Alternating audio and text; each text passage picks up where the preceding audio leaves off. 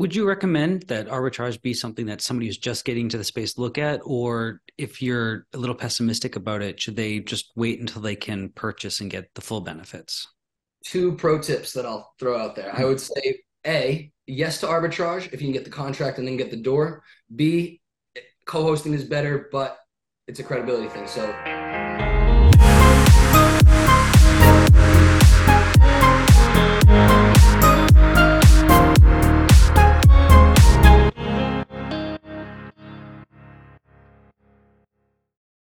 All right, all right, all right. We got the Real Estate Law Podcast here. Another episode. Jason Muth with straightforward short-term rentals and Pride Away Stays, and we have attorney and broker Rory Gill in front of a lovely brick background. What's up, Rory?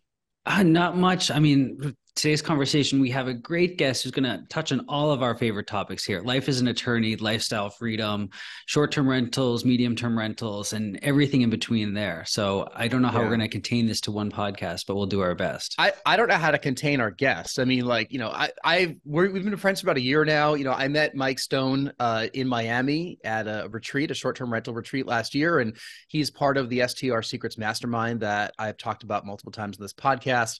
And Mike was a really active participant when I first joined. So when I went to Miami by myself, not knowing anybody in person, and I heard his voice at the bar, I'm like, that's Mike Stone. So I went up to him and I introduced myself, and you knew who I was. But Mike, welcome to the podcast. thank you very much. Yeah, Miami was a blast. It was great meeting you there, and it's been a great opportunity just to know you as we figure this stuff out together in the short-term rental world. Yeah, Mike and I reconnected a little bit on Instagram a couple of weeks ago. Not that we lost touch, but our life keeps us busy. We can't just sit around chatting online all the time. And you live in Arizona, right? Yes, yeah, Yeah. Phoenix for the last few years.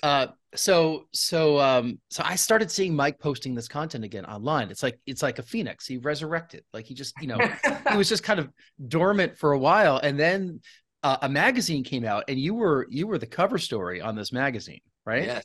Yeah. That was July, I think, if I remember correctly. July So magazine. throws the cover of the magazine out there, gets tons of comments from people that we both know. Then there's a photo shoot, and then suddenly there's all this content, a new brand with the Mike Stone group. I think that you either somebody's in your ear as to what to do, or you are purposefully and consciously saying, I need to get myself out there a little bit more. We're doing a little bit of rebranding. We've really upped our game.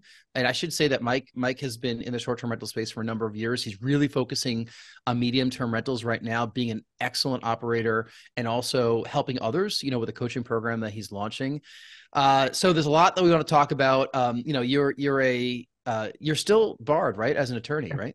Yeah. My Arizona license, and if I finish ever the character fitness paperwork, I'll have my New York license as well. But that's been floating in my ether. It's a little electron around so I haven't finished that yet. But yeah, definitely Arizona, and I'll keep it active. I might as well.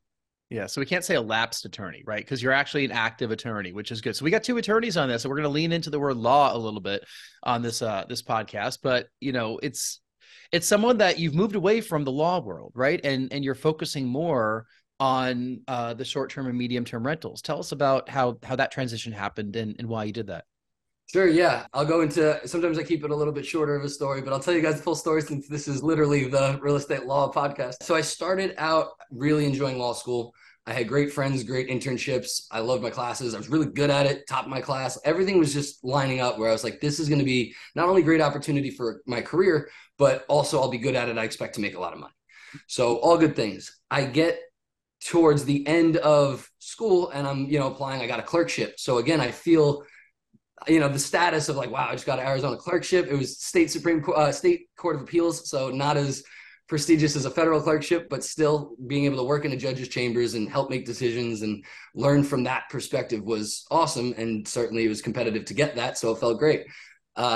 Once I started that, I was like, I'm in a whole new world. I don't like this at all. I didn't particularly enjoy working with that judge.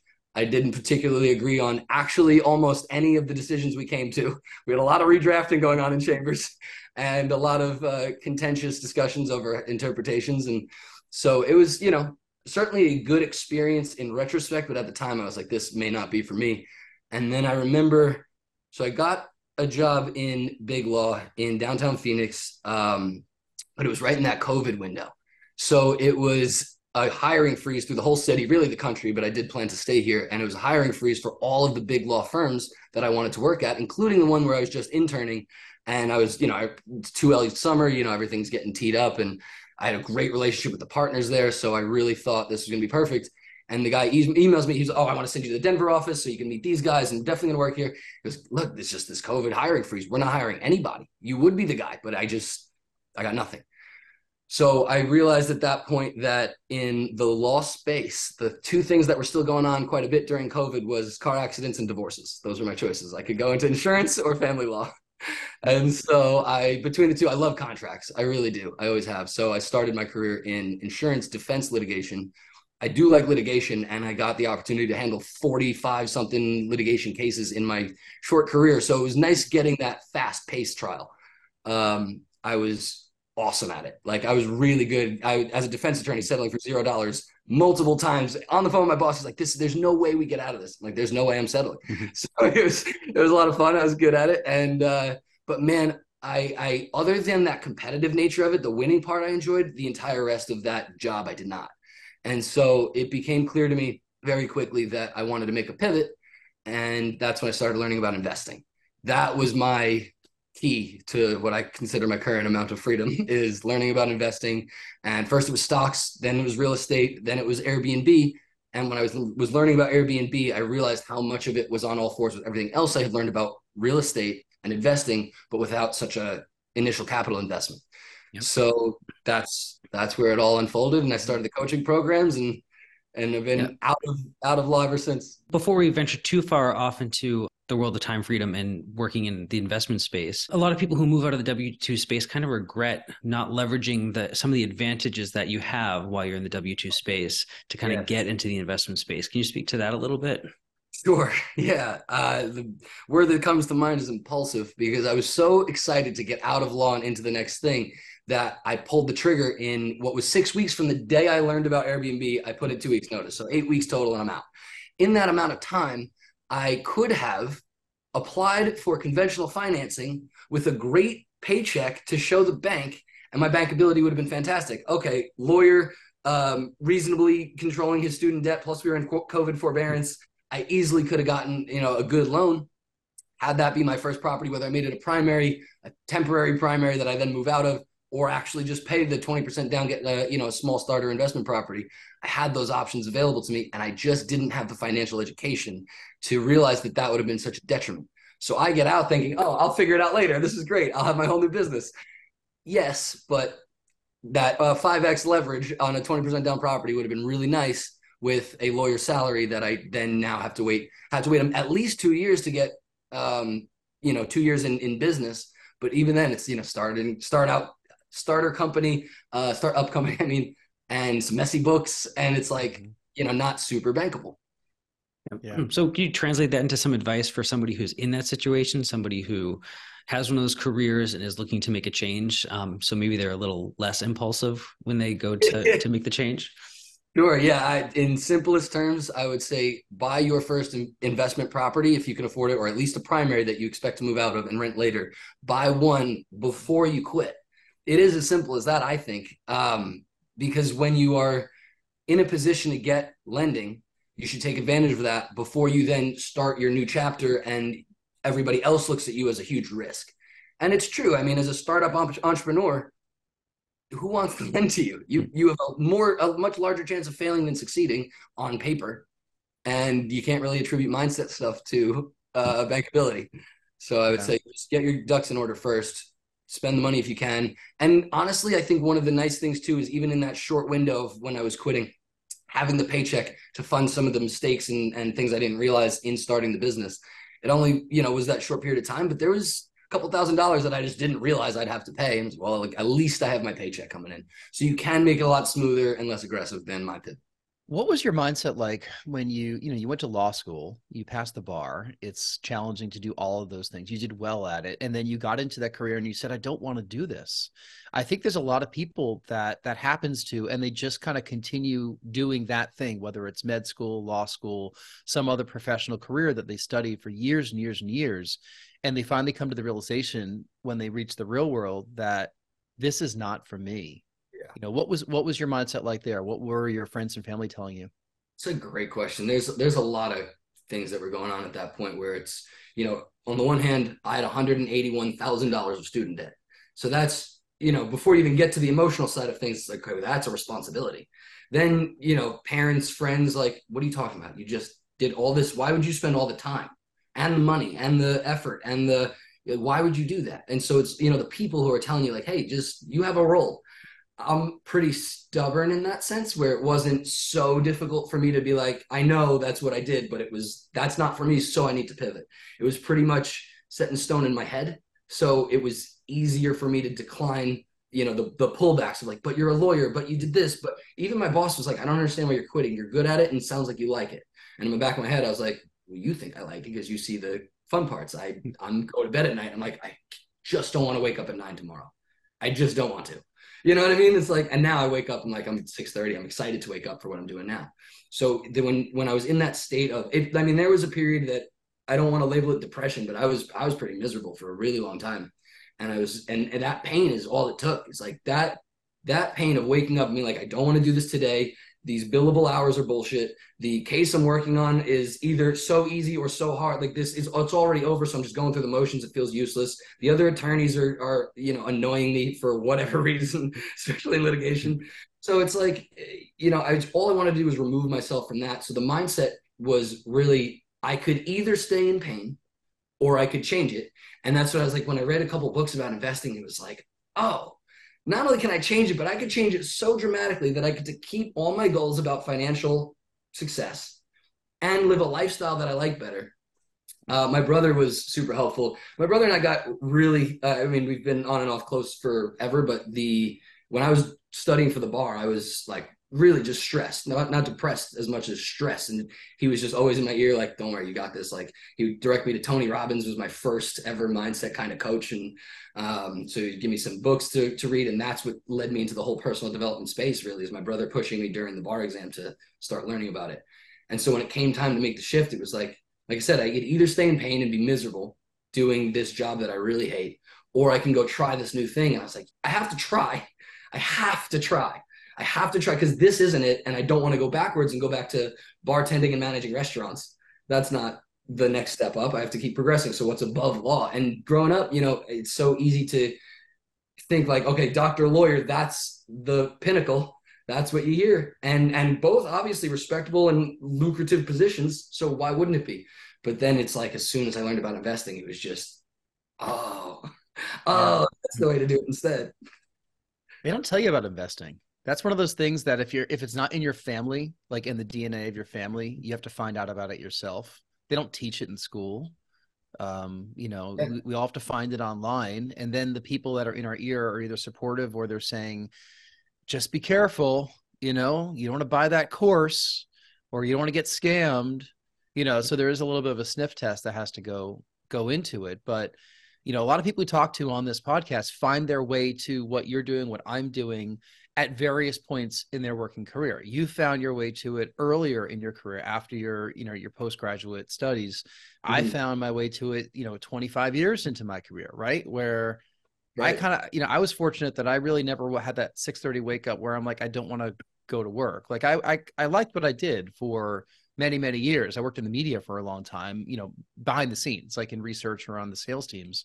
But, toward the end, it got boring, right? Mm-hmm. It was the same thing. It was like, I like this other thing I'm doing on the side better. This is more exciting, right? And that's probably what you've discovered too. And, tell me about why what you're doing now really juices you up. And that makes you excited to wake up at 6:30 in the morning or 5:30, whatever time you're up, versus the law world. Oh man, I so love everything I'm building now. It feels like I'm in complete control of what I'm building, like having the seat at the top of the machine and just saying, well, if we do this differently and improve that, then I get to live my life like this. I'm not dealing with vendors I don't like. I'm not dealing with clients I don't like. I'm not dealing with bosses, most importantly, or any sort of authority that I don't like, except maybe Airbnb's policies. But the, different things that I get to choose give me that fulfillment. I wake up and I'm like, well, today I want to work on the marketing side of things. I don't even want to think about some of the other projects. But truthfully, now it's like even the stressful projects, seen this meme a couple of times, Pace Morby first, where he was like, I quit my 9 to 5 and now I work 24/7. And that's how it feels, but I don't mind. I wake up, I start working, I work until bed. I fit some things in around that sometimes, but really, like, I don't have family obligations. I'm not married with kids. And my friends understand that this is my priority. So as much as I love them, I'll see them for the important events like weddings. I don't go out to the bar on Saturday. It's just not my MO. Mm-hmm. So this is just the way I prefer to live. It feels like I have just complete autonomy, and that's the most rewarding thing. That's very fulfilling. Your point about the, it's exciting. Like, getting these properties, to me, properties are sexy. There's like, this house is cool. Redesigning it is cool. Then you see the money come in. It feels like a video game, playing the Airbnb app video game. Like, oh, I just made all these improvements in real life, and now these people are paying me more money. I'm winning. It feels great. I've seen some of the properties that you're managing, and they just look stunning. We'll put all the links to everything in the show notes, obviously, if you want to follow Mike, Mike Stone Group. But so All Star Hospitality is the co-hosting arm of what you're doing, right? And at one point you were doing Airbnb arbitrage, right? I remember you telling me about some new building but I think you're out of that now. Is that right? Yeah. That is one of my main war stories in STRs. My second deal ever. I was running my first deal was a quad. It was going really well, an arbitrage deal. And so I saw another quad that was twice as pretty and twice as expensive. And I called the guy and I told him, I was like, listen, I don't even have the inventory to meet the demand. I'm doing so well with this first quad, and I'm comfortable running a quad and moving people around for, reservations. I was way too manual at that point, my business as well. But I was like, this one will be just as easy. Let me do this. And in my mind, twice as expensive, I'll charge twice as much, I'll make twice the profit. Now we know that's not how math works. It was just more expensive. And it was, not that much more lucrative. And so I was underwater. I actually lost a ton of money on that deal. That deal lost me enough money that I will never do arbitrage again for the risk profile alone. And I completely co-host now. So the same business. And I still have 6 arbitrage units, my original 4, plus 2 more that I made around the same time as that second deal. It's my third deal. It's 2 other single family home with a guest house in the back. And they do so well, and they are very easy to run. And so I'm just not getting rid of them, but I'm certainly not looking to take on more guaranteed rent and guaranteed furniture and guaranteed headaches of arbitrage. And no equity, no appreciation, no tax benefits. I understand the risk profile of I need to cover my mortgage, my insurance, and you want cash flow, of course. I understand that risk, but to pay someone else's mortgage, to what end? And then you're not getting tax benefits. You can't do a cost seg. You can't. There's just nothing. You're just throwing money into somebody else's pocket. It worked for me to get started, right? I can't complain too much. It gave me my freedom, but at the same time, it's a starter tactic. And as soon as you can own or co-host, it's just a better strategy, in my opinion. Would you recommend that arbitrage be something that somebody who's just getting into the space look at? Or if you're a little pessimistic about it, should they just wait until they can purchase and get the full benefits? 2 pro tips that I'll throw out there. I would say, A, yes to arbitrage if you can get the contract and then get the door. B, co-hosting is better, but it's a credibility thing. So in order, contract to the door, I do it all the time where, especially with my midterm rentals, they'll send me an inquiry and they'll say, hey, I need a place for X amount of time. I'll then go find a homeowner and say, hey, I have a guest who needs 5 months. Do you mind taking a shorter lease? Whether it's furnished or unfurnished, I can deal with that too. Then I know that my obligations as an arbitrageur are only that of that lease. And I make that very clear. We can get into that. I have a story about it, but where that contract, I am not going to be the one on that contract, especially the midterm rental. You have obligations to the guest and the insurer, usually in my midterm rentals. And that's the arrangement that I'll set up. I don't want to then have the next 7 months of the year, I'm obligated to chase that rent payment. When this guest leaves, our entire relationship ends unless I can find you another door. So that's one way to completely mitigate your risk, is you're only going to arbitrage where you have the guest first paying you, and then you have the funds to pay less to somebody else. Don't say, oh, somebody else, I'll pay you no matter what. Now let me go chase guests. That's the difference, I would say. And then secondarily is, if you're just getting started, the credibility issue is the main reason to do arbitrage over co-hosting, because I shouldn't say nobody, it's less likely that someone will trust you with their property.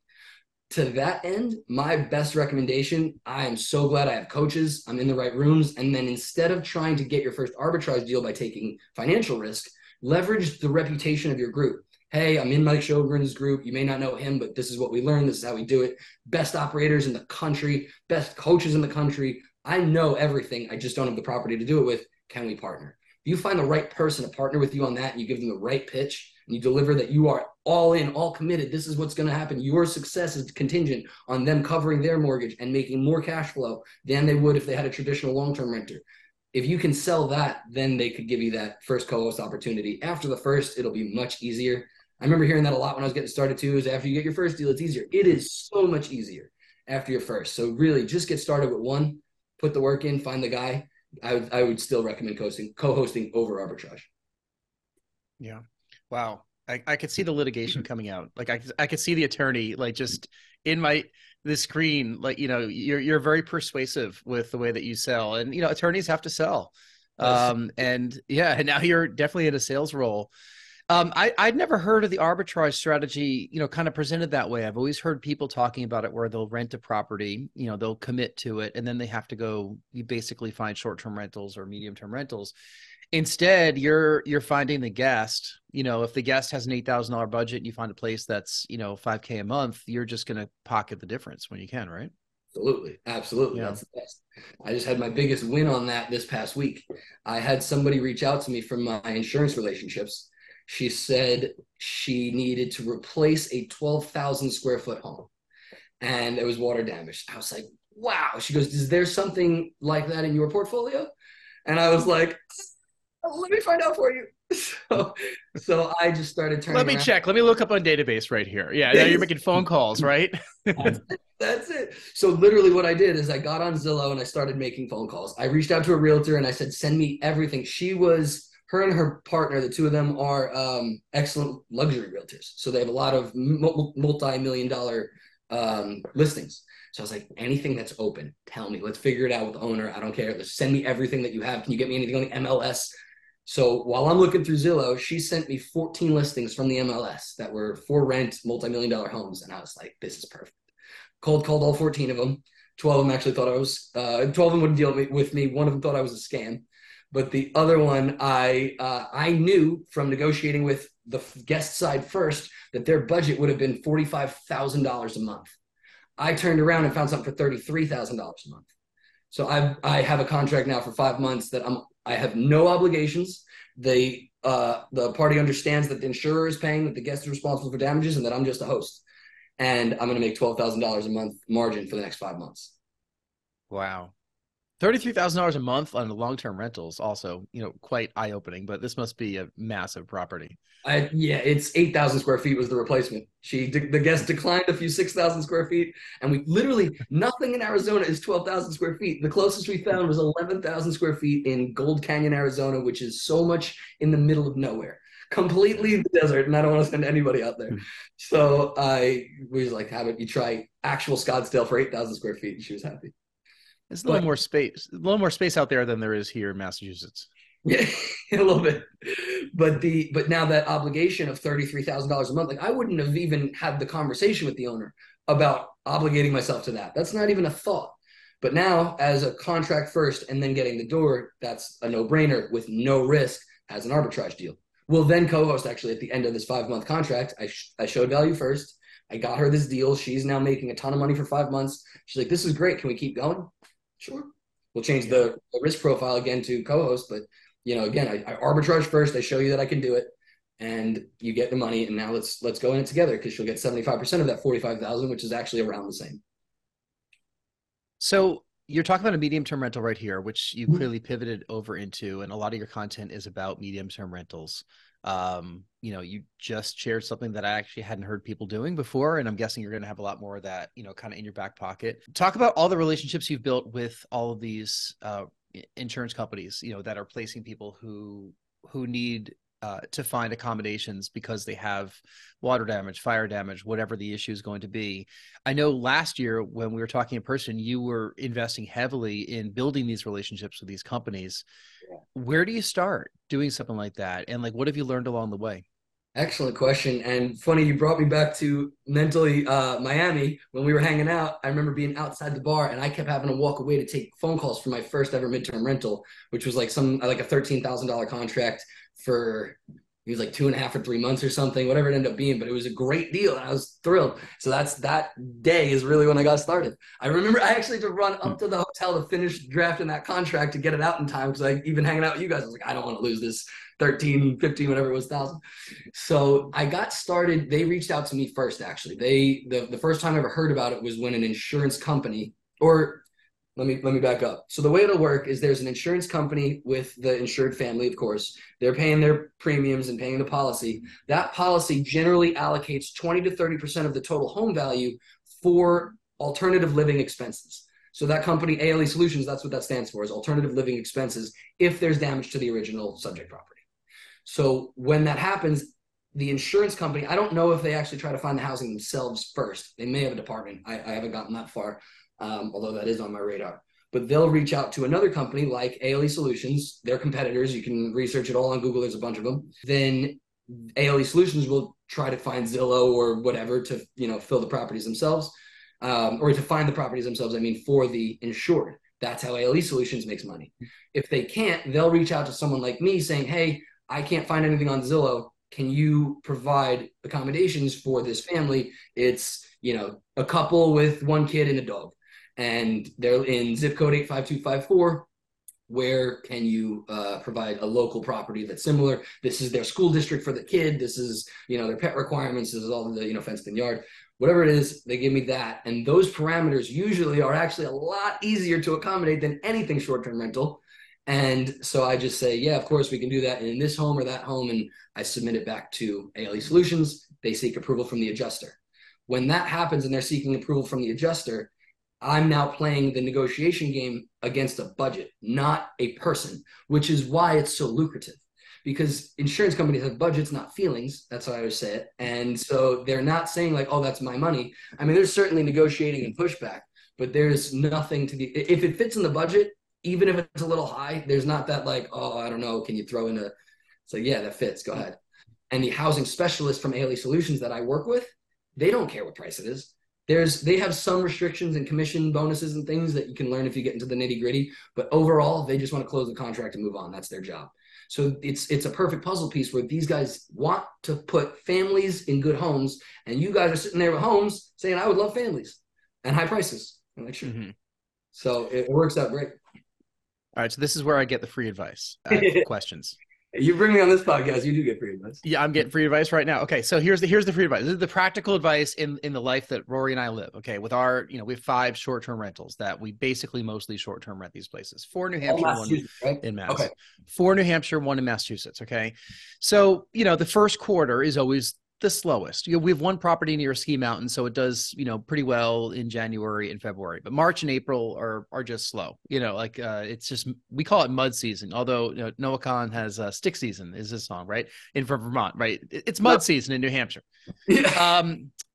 So what does someone like me do? All right, where I might only want to find medium-term rentals for those 4 months, if that. Okay, from May on.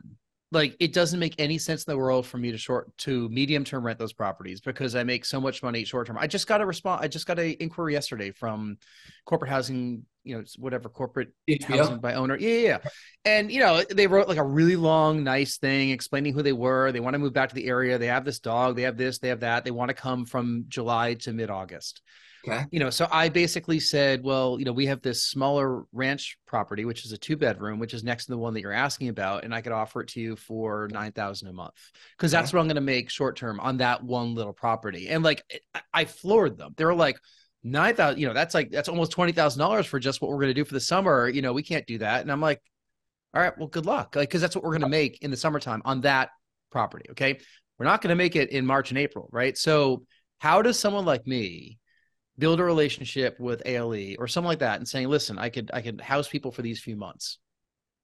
So two suggestions. The first is literally your last sentence is most of the game. Tell them. That's it. That's my big secret sauce. Is I say, hey, I have availability. They say, hey, I actually have a claim in that area. Most people, I hope everyone is listening to this part of the podcast, most people don't get midterm rentals because most people don't ask for midterm rentals. If you put your hands out and say, hey, I have availability, can you give me a guest? They'll say, here's what we have in that area. If it doesn't work, it doesn't work. But if it does work, there's your slow season solved. I ask, I outbound, and I can show you all about how I do it and what I do specifically, but nothing's going to blow your mind. It's not like, oh, Mike's got this whole crazy. Mike asks for guests. The same way I put an Airbnb listing up and they come naturally, I register my properties on ALE Solution and then I say, hey, what do you guys have? And so it's as simple as the outbound. But here's the other thing that I think is important that people definitely don't realize. I actually just released a piece of content about this the other day. I have a drawing somewhere. It's not close enough for me to run and get it. But the seasonality for a short-term rental, it's busy season and then slow season. And that's it. It's a normal seasonality curve. For midterm rentals, I'm looking to get more money than short-term rentals in the busy season also. And then average prices for the rest of the year. We don't have a slow season. So it's if 3,000, just for easy numbers, 3,000 is your baseline, and busy season you're making 4,000 a month, and slow season you're making 2,000 a month.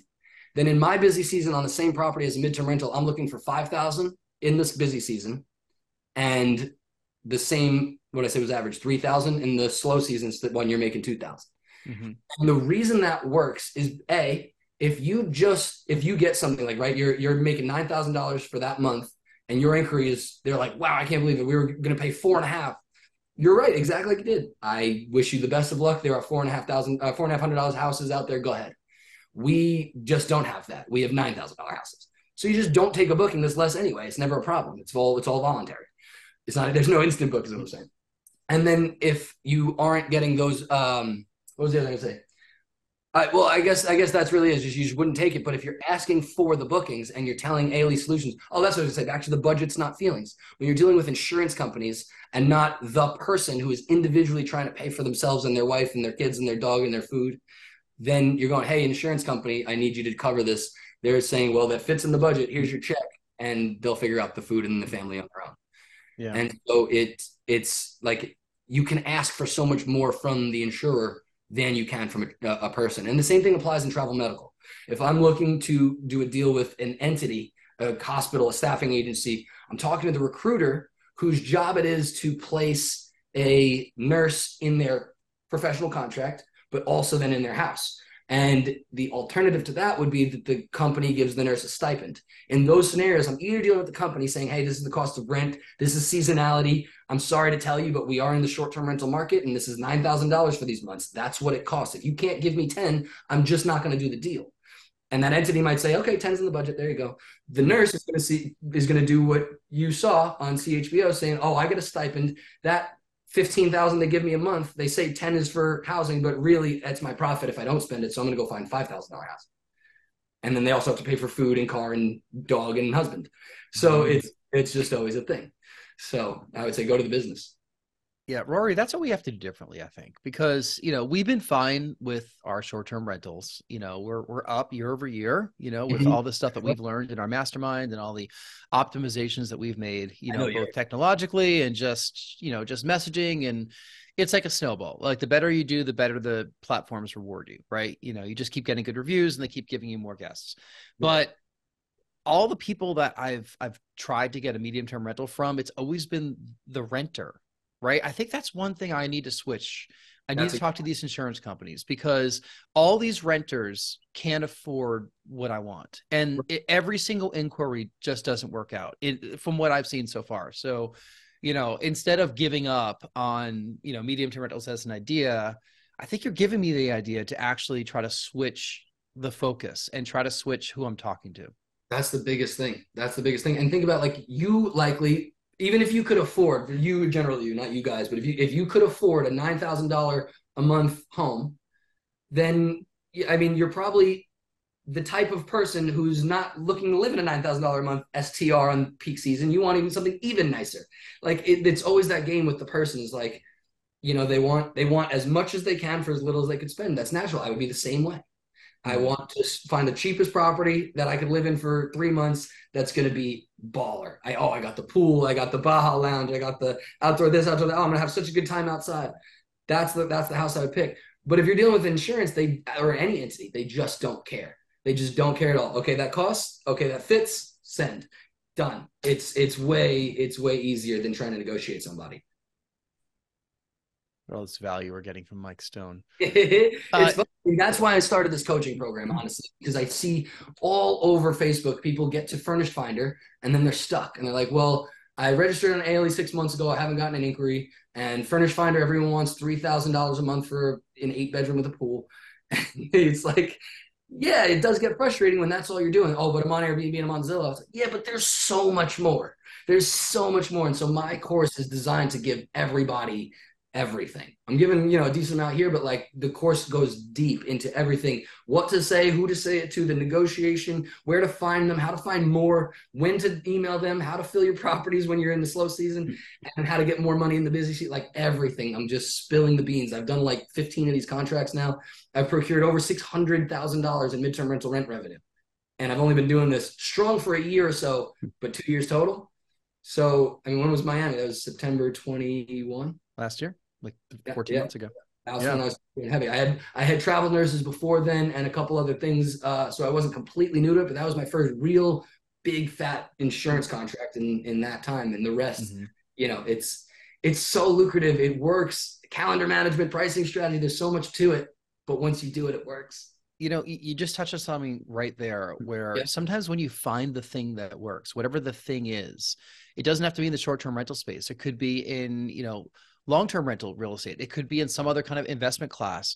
You find that thing and then you go all in on that thing. And then next thing you know, a year later, you look back at like how successful that has been for you. You're talking about just over a year ago, you're signing your first medium-term rental contract when everyone's having fun downstairs in the bar and you're running upstairs to write that contract. Right. And now, hundreds of $1,000s of bookings later, plus, all this experience that you have, and you kind of found that thing, like, and now you're teaching other people how to do it. That's what has that been like, in actually paying customers and clients and students, whatever you want to call them, to learn from you?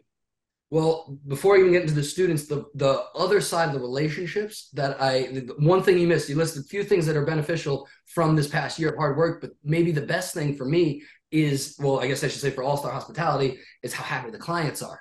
I have clients now, I'm making them so much more money. First, in the short-term rental, you're making more of the long-term rentals, but then I push you to the midterm rentals and no slow season. And these clients are like, holy shit, like this is just so much money. And so it's just so easy to make people happy. I just had a 5-bedroom that I picked up in May. The owner said to me, he goes, I want this launched by June, and this is how much we want per month. And June 4th is your deadline, go. And he was trying to be like puffing his chest, kind of trying to be a dick. And I was like, no problem. By May 4th, a full month earlier, I had a midterm rental in there. It was $3,000 more per month than he even needed. And that guy has been there until October 31st when the owner moved back in for 2 months, and then we'll start back up again. It still hasn't hit Airbnb, and he's making a ton of money in the slow season. He's like trying to be tough, but I just did it. I said, I'll do even better than you need. He's like, I don't even know how to react. So he's thrilled. So now I want him to refer me to more and more, and I can bring that information to the next client. So it's, the relationships and building the business from adding midterm rentals to my holster has been excellent. And then the students are amazing too. It's like you had a little off-market deal right there. Yeah, a little bit. Yeah. That's what happened too with the contracted door story. I was just saying, it's like, I come to them with so much value. They're like, how do I even say no? Like, it's a beautiful thing. And then the students, it's so rewarding too. I feel this crazy sense of responsibility now, but I'm so confident in the system that it's like, I'm excited. I'm like, look, just do it. It'll work. Are your students across the country? Like, are they focusing in any specific markets? It doesn't matter what market. Yeah, I got Arizona, Delaware, Florida, and New York right now covered, and it just doesn't matter. New York actually is interesting because they had the short-term rental ban in Manhattan. Those guys are new students. I don't think they're in Manhattan though, so we'll figure that out as we go. They're just getting started. But yeah, it doesn't matter where these insurance companies deal with this nationally. It's better to be in a metro market where there's more people and more insurance claims and more things to go wrong in, just more density. But other than that, it'll work actually everywhere. You are a native New Yorker, right? I am. Just like me. We got two New Yorkers here. Yeah. Oh, I'm a New Yorker. Yeah. I'm from Rockland County. So just north. Oh, yeah. That's where my step family's at. Yeah. You're from Long Island, I think, right? Yeah. Long Yeah. Island, about an hour outside the city. I Yeah. missed Yeah. a whole other world out there, man. It's very different. Yeah. I mean, like, we're not too far. Like, we were just down there for, one of the holidays. Rory and I were with Cecily, and, it kind of feels like New England, but not really. Like, there's just a lot going on, like in the New York metropolitan area. Yeah, I Yeah. miss that speed. I come out here to Arizona where, I mean, I went to undergrad in Massachusetts, so I'm familiar with the Northeast. And at least when I was in that area, Boston type of people, or let's say Massachusetts general area, we all kind of have a similar personality type. Mm-hmm. Up to Arizona, it's so slow here, and the sense of humor is so different. And it's just, it really feels like I'm on another planet, but I like both. Well, yeah, how do people react to you? I mean, you're a ball of energy, like from the East Coast. It feels like I'm an alien sometimes. They're like, to me, it's so normal to like what other New Yorkers would find funny, and they carry on with the same jokes, and Yeah. it there's a whole energy to it. Same thing when I was in Massachusetts. There's an energy to it. Here they're like, man, you just talk so fast. I can't keep up. I don't think I realized you went to school in Mass. Were you UMass in Yeah, Amherst? UMass Amherst. Is that how you knew Tristan? That actually no, it's not a new Tristan. I only met him through Mike Sjogren's mastermind. Oh, okay. And then Yeah. Tristan and I started playing hockey together. Once we found out that we were Northeast guys, we started, talking a little bit more. He's like, yeah, I'm a hockey guy. I was like, oh, I'm a hockey guy. So he invited me to play on his team on weekends. And it's funny, back then I was like, oh man, I get to play with this awesome dude in the mastermind. I was like, this is going to be good for business and sports. I just want to be on this team, whatever it took. I literally had to buy a whole new set of gear that same day and then show up to the rink. And now we've been good friends ever since. Yeah. I think it says a lot about surrounding yourself with the right people. Sometimes it's coincidental that you meet somebody that, can be great for your life, both personally and professionally. But putting yourself into a mastermind situation or a number of masterminds where you're surrounding yourself with, coaches and leaders that have done this different, before you or doing it, side by side with you. I think it says a lot that you went to law school. Like a lot of people that go to these professional schools think they know everything. And then you still kind of came, like with your hand out saying, teach me everything. And like you talk about these coaches that are in the mastermind, I have a great education as well and worked for a long time. And I still look forward to hearing what they have to say. Like, I don't feel like I know everything. I think that there's a degree of humility with all of this to be able to do that. Oh, completely. Completely. I think people have a nature that they want to be led. And if you're entering a space that you don't know, you're going to kind of go back to that nature. It's like, well, what am I supposed to be doing? And look to somebody. And we're very fortunate, Jason and I have this mastermind with Sjogren, and then we have access to all of his coaching friends. And then even the people in the mastermind could be coaches in their own right, even if that's not what they're doing. I mean, to have that kind of leadership to show you that this is my favorite line is I feel like my coaches make sure that everything I'm doing is complete. So I know I'm not missing anything and correct. So I keep my head down and just keep going. That's it. That's like, I need that sense of direction. But once I know what to do, then I can just go. And that has been worth everything. I mean, people complain about the prices of masterminds, and I just don't see it. I've always made back way more than I've spent in masterminds, financially straight up on paper, but then also the relationships and the fun that comes with, being at conferences like Miami and meeting people like you guys. This doesn't happen unless, and you were saying right before we started recording, how many people you got to meet through this podcast. That networking opportunity doesn't happen unless you put yourself in the room. And that's why I love being in the right room, learning the nuggets. Even that story I was sharing about the $60,000 deal I just netted, that actually has nothing to do originally with short-term rental stuff. I learned midterm rentals, the idea of it from, I guess, Dr. Rachel and Jesse Vasquez and a couple other people. But Noble Crawford in a conference taught the idea of getting the contract and then getting the door, which I had never heard of before. And that's just been in my head forever of like, how do you eliminate risk? Well, you get the money first and then deal with it later. And so that gave me that opportunity. Just being in the right room, that one nugget allowed me to go make 60 grand. Yeah. Yeah. It's just so much wisdom right here. I mean, I couldn't agree with it more. And I'd love to go on for hours and hours and hours with you, Mike. We'll have you back on the podcast, but I do want to get to the final couple questions we ask of all of our guests here, just to make sure that we wrap things up on a high note. The whole thing has been a high note, but we get to learn a little bit more about you, with how you answer these three questions. Rory, I should say anything else that you have for Mike before we get to these? Just that I feel like this is not the end of this conversation. We have so much to talk about, and so many things that are common interests. I think we'll be back here again in the future, and I hope to be. I would love that. It's been a privilege so far. I appreciate the invite very, very much, and I would love to come back anytime. This is fun. All right. So first of these final questions is if you can get on stage for half an hour and talk about anything in the world with zero preparation, what would it be? Oh, the zero preparation is an interesting spin too. I think my natural default would be mindset work because that's my most favorite area of study. And I do call it an area of study. I read about it every single morning. I watch videos about it constantly when I'm on YouTube. I'm not just down a rabbit hole. It's always mindset, personal development, or something specifically business. So that would be my most fun thing to just start zero prep. This is what I'm doing. I think I could add more value in other areas like midterm rentals as an example that is more direct, like my unique selling point. I think there are other mindset coaches, like I would say Sjogren's certainly a better mindset coach than I would be. But if you're putting me on stage with no prep and just giving me something to talk about, that'd be my favorite.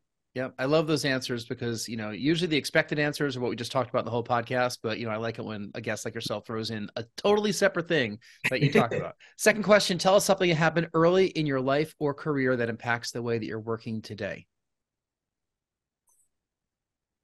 I mean, I think the most impactful thing in shifting my entire mindset in business was what I mentioned with my brother. I guess you just told me not to go back to earlier things in the podcast. You can. No, you absolutely can. When my brother called me and was telling me about personal development in the first place, when I was in that state of pain and studying for the bar and like, this is my everything now. I have to pass the first time. There's no excuses, no exceptions. And I was just like the pressure I had on myself. And then everything else going on in my life that I feel like I didn't have time for. Wasn't eating right and wasn't sleeping very well. And then, even that transition as that went into the clerkship that I didn't like and the job that I didn't like my brother helping me start on that personal development journey, that changed everything for me. That was the best pivotal moment in my life where I was like, okay, now I can actually really start pursuing things that I want. Because the first book I read was also Tony Robbins' Unshakable. I learned about stocks and economy and investing generally. And then it was Rich Dad, Poor Dad, which was like, oh, I need to own things that pay me. And that was, from there was easy. And then Think and Grow Rich was my third book. And so those three things as a whole, it's like, okay, I could do anything and I can make all the money. Let's go start. I love the summary of Rich Dad Poor Dad. I need to buy things that pay me. Yeah. That's basically the book, right? I got an Apple phone, but I don't have Apple. That's right. not, you know what I mean? Final question. Tell us something you're listening to or watching or reading these days. Oh man, my Audible is full. I will read the same books or listen to the same books over and over again. I'm on a rerun of Outwitting the Devil simultaneously with Buy Back Your Time from Dan Martell. He's a new to me influencer. I've only been following him a few months and I really like his content. So I'm going to try to dive a little deeper. Buy Back Your Time is definitely one issue that I struggle with. I like to do everything. It's probably a control freak problem, and I'm getting a little bit better at it, but not fast enough. So I need to push myself to be a better leader and stop getting my hands in everything. So that's my current book. Yeah. Just you wait until you're married and have kids, and there'll be like zero time. I really would love to buy back some time, Rory. Right? Like we're just struggling with that. Yeah, and offloading some responsibilities. It's just I do it in fits and starts, and I've never been good at it. So I need to read that. Yeah. It's just so tough. I don't know where you found the time to get all those audiobooks. And you're like, oh, I'm re-listening to this one. I'm like, re-listening to? Like, I can't even get to the ones I want to listen to the first time. Best is before bed, headphones, fall asleep to it, and whatever I hear laugh before I knock out, that's where I'll restart the next day. Hey, listen, Mike, we will have you back on the podcast. This has been a pleasure. Again, we can go on forever and ever. You have so much great information. You've shared such great wisdom here, both at medium-term rentals and mindset and switching, from the career that you knew and loved and studied for so long into something entirely different and risky. And, you're doing fantastic with all this. I love seeing all your content online. I love seeing how you're really putting yourself out there more. You're really good at it. So keep it up. I encourage you, I'll put all the links in the show notes, when this episode comes out. If you're listening to this still and you want to follow Mike, it's Mike Stone Group on Instagram and all STR. So All Star Hospitality, but allstr.com. So we'll put that in the show notes too. Rory, where can people get a hold of you? If you just go to rorygill.com, you can see all the different ways that you can get in touch with me and that I can help you out.